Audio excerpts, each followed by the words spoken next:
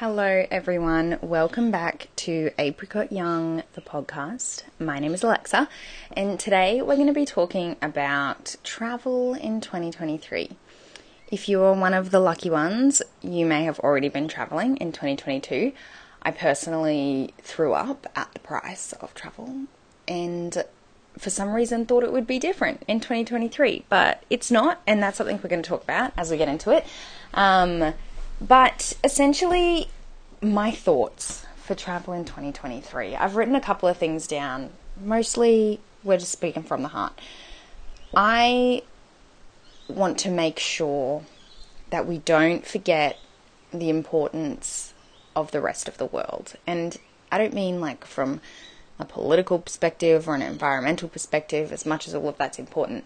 But I remember being in grade 12 and being so excited to quote unquote see the world, and I did see a bit of it, or a lot of it, when I was younger, pre-2020, and I feel like these 3 years at home have potentially, just potentially, gotten some of us, me, into a little bit of a slump about, but it's like so much effort to travel. Sometimes when I think of getting on an international flight, I'm exhausted.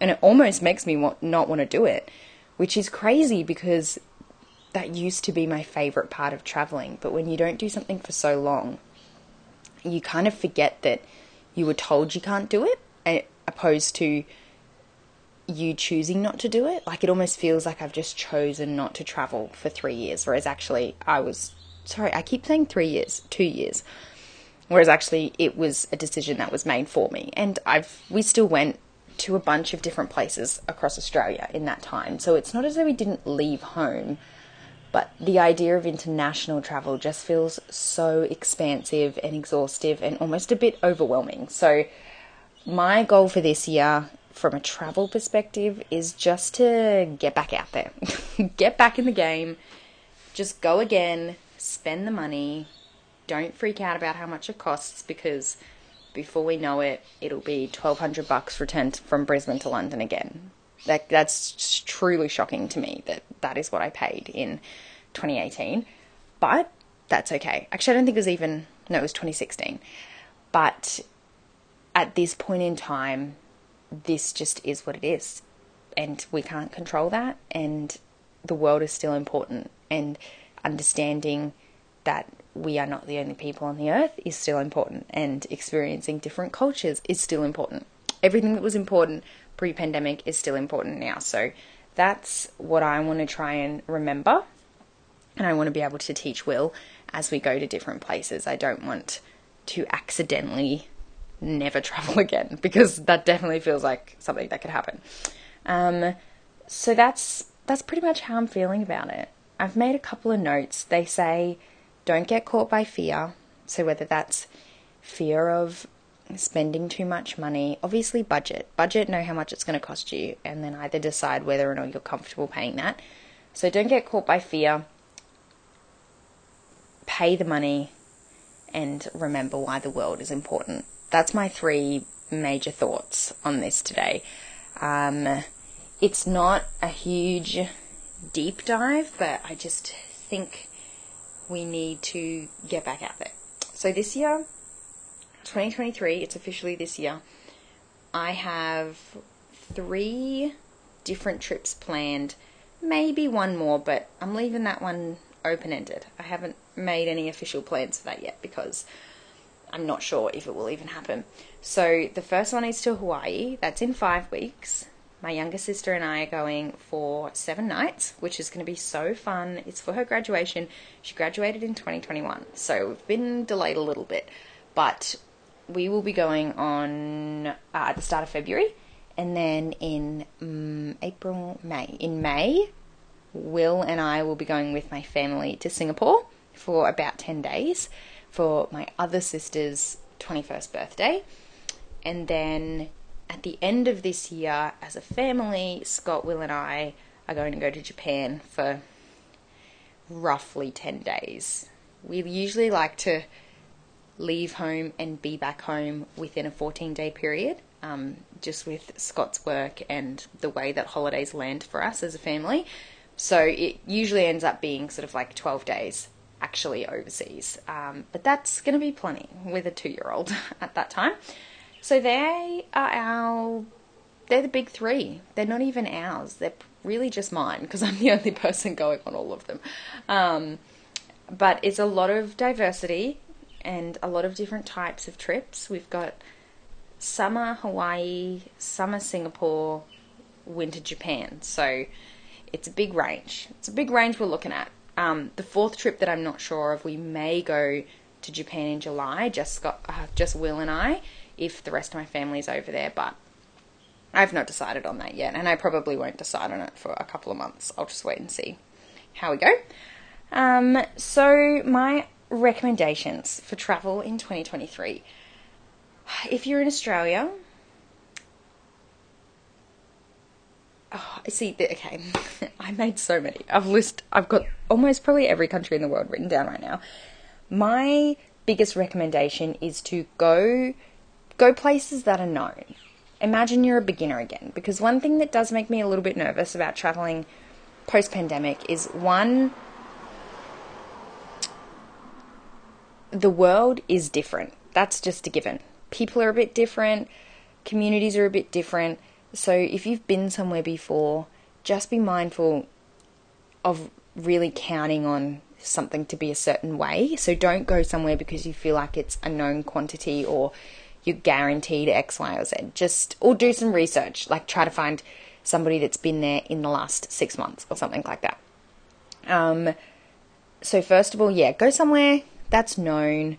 I would probably not be recommending to go to the more high-risk parts of the world currently, simply because it's been a while since people have been back there and it's hard to know the safety level. So this is me purely thinking, if you're a solo traveler and you want to go somewhere like Peru or Colombia or Brazil or, the places that are typically, on the watch your back side of things, I would just make sure you do a lot of research to understand what are those countries like now and has anybody been there now, because there's a lot of places that have been closed to tourists for almost the entire 3 years. I think China has only just opened back up, and that's not to say that they've become a weird cult country. But, I keep saying 3 years. I'm sorry, it's 2. But, that's not to say they've become some weird cult country, but you're way better off being cautious, reading, watching some vlogs, etc., etc. But my biggest recommendations, if you like cities from Australia, would be to Hong Kong, Tokyo, or Singapore. I've not been to Singapore, but I know a lot of people that have. I will have been by the middle of this year. They would be my big 3 recommendations. Hong Kong is like the coolest place on earth. Tokyo is the second coolest place on earth, but it's very different. They're very different types of holidays. Hong Kong is a little bit more wine and dine, enjoy the city vibes, and Tokyo has a bit more, obviously you're in Japan, so there's a bit more freedom to do some more things or to add on an extra city or anything like that. Otherwise, all of Europe is still there. All of America is still there, and they're all a pretty known quantity. They're public places. We know what's going on there. All of the UK, everything like that, that's all places that sometimes we got, I feel like at the end of like sort of 2019, it was almost becoming, let's say, like basic to travel to Europe or the UK or Thailand. We'd just gotten so deep into the travel blogger era that it was like, unless you're going to Romania and Peru, you're not really cool, which I personally didn't agree with, but that's where I just felt like things were going. But that's very different now. I feel like we've kind of taken a little bit of a step back and we've reassessing the world. So I'd have a think about it. I would really encourage everyone I know, if it is a financial viability for you to step out of Australia this year, I would do it. Don't feel like you need to go for minimum 2 weeks. Don't tell yourself it has to be over 5 days or if it's not worth it. You're not paying for a certain amount of value, or if you start to put a certain amount of value on a certain amount of money, you'll be disheartened very quickly because no matter, like, depending on where you go, something's going to be a lot more expensive. Like if you went to Phuket versus going to London, your entire trip is going to be worlds apart in terms of cost of living and all of that kind of stuff. But the experiences can be just as rich. So you've just got to understand a country's, economy, etc., blah, blah, blah. Read about it, find a blog, something like that. But don't get too caught up in getting value for money if you're doing all the right things. So if you're booking an Airbnb, you're finding a place with a kitchen so that you can cook meals and different stuff like that. If you go somewhere for more than like 4 nights and you're staying in a hotel, I personally think that's where your value for money absolutely nosedives, because you got to eat out every single meal, and that's just where things get absolutely crazy.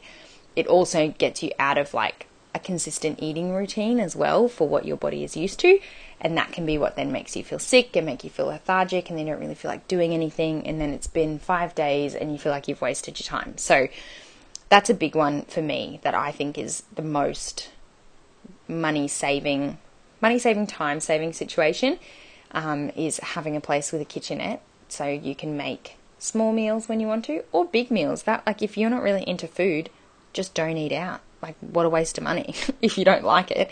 In the same way, if you're a big foodie but you're not really into attraction-y type things, just don't go to them. Just go to Hong Kong and eat every single meal at a different restaurant or at a different cafe. Oh, that sounds like a dream.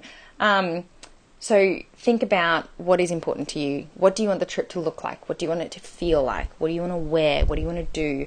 All that kind of stuff helps you frame a really fun trip, and one that's aligned with your values, so that when you look at the amount of money that you need to spend to make that happen, it feels a little bit easier because you know exactly what you're getting out of it, and it's stuff that that it is important to you. Which brings me to my most important point. If you're going to compromise too much going with a group or a friend, just go alone. Sometimes you can get caught being the friend that would go alone with the friend that wouldn't go alone, if that makes sense. So like, you would happily go on your own, but you have a friend that wants to come that you know would never go anywhere on their own. And sometimes you can get caught up, I know I've been here before, with a little bit of responsibility and a little bit of guilt, thinking, oh, but if I say I'm going to go on my own, they're probably going to blame me because they're never going to go, etc., etc. So I would just be really clear about what you want to do and say from the start, like, if we can't figure out something that works, we should just make sure we call it quits, because otherwise we don't want to be halfway across the world and annoyed at each other and sharing an Airbnb. So that's the biggest one. Think about, do you want to go somewhere? Do you want to go somewhere alone? And even if you're married, I mean, I'm sure it just depends on your relationship, but if you really want to go somewhere and your husband or your wife isn't really that into it, just have an open conversation and say, would you mind if I went on my own? Because, I mean, that's what I do, and Scott has never had any major issue with it. As much as he'd love to come, he makes the decision to grow his business and stay home. Sometimes the decision is made for him, but that's something that's more important to him than going overseas, 3 times a year. So that's an easy decision for us to make.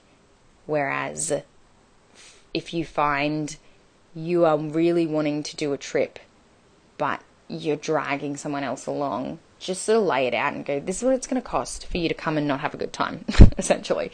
So give them the option. Give them the option to say, I wouldn't like to come, and don't drag someone along on a trip just because you're too nervous to go on your own. I think that's a key, because nobody is going to be happy then.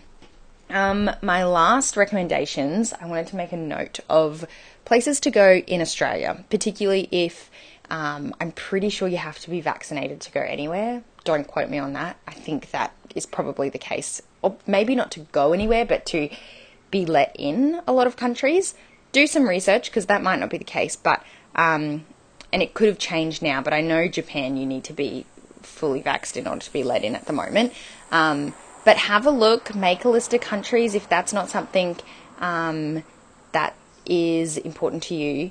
make a list, have a look at places you can go without being fully up to date or vaccinated at all, but particularly Australia, obviously. You can go anywhere in Australia.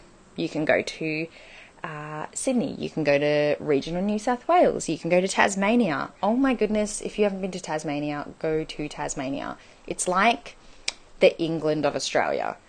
And I don't know how it exists in such a cool little old school cute bubble, but it does, and it's amazing. So if you've never been there, that's easy. But then we've got the Whitsundays, we have Alice Springs, like there's a lot going on, and it's definitely not a small place, but I would definitely recommend doing your research, particularly if you're from like a relatively large city in Australia. Sometimes you go to other cities and you realise they're all the same. Well, not all the same, but very similar. So I just make sure you understand your expectations. I think that is all of my thoughts. Sorry, I thought I had a next one. I started something, but I didn't. But I would love to know where you're going in 2023. What are you doing? What are your thoughts? What do you want some tips on? I'm happy to do the legwork. I'm happy to research.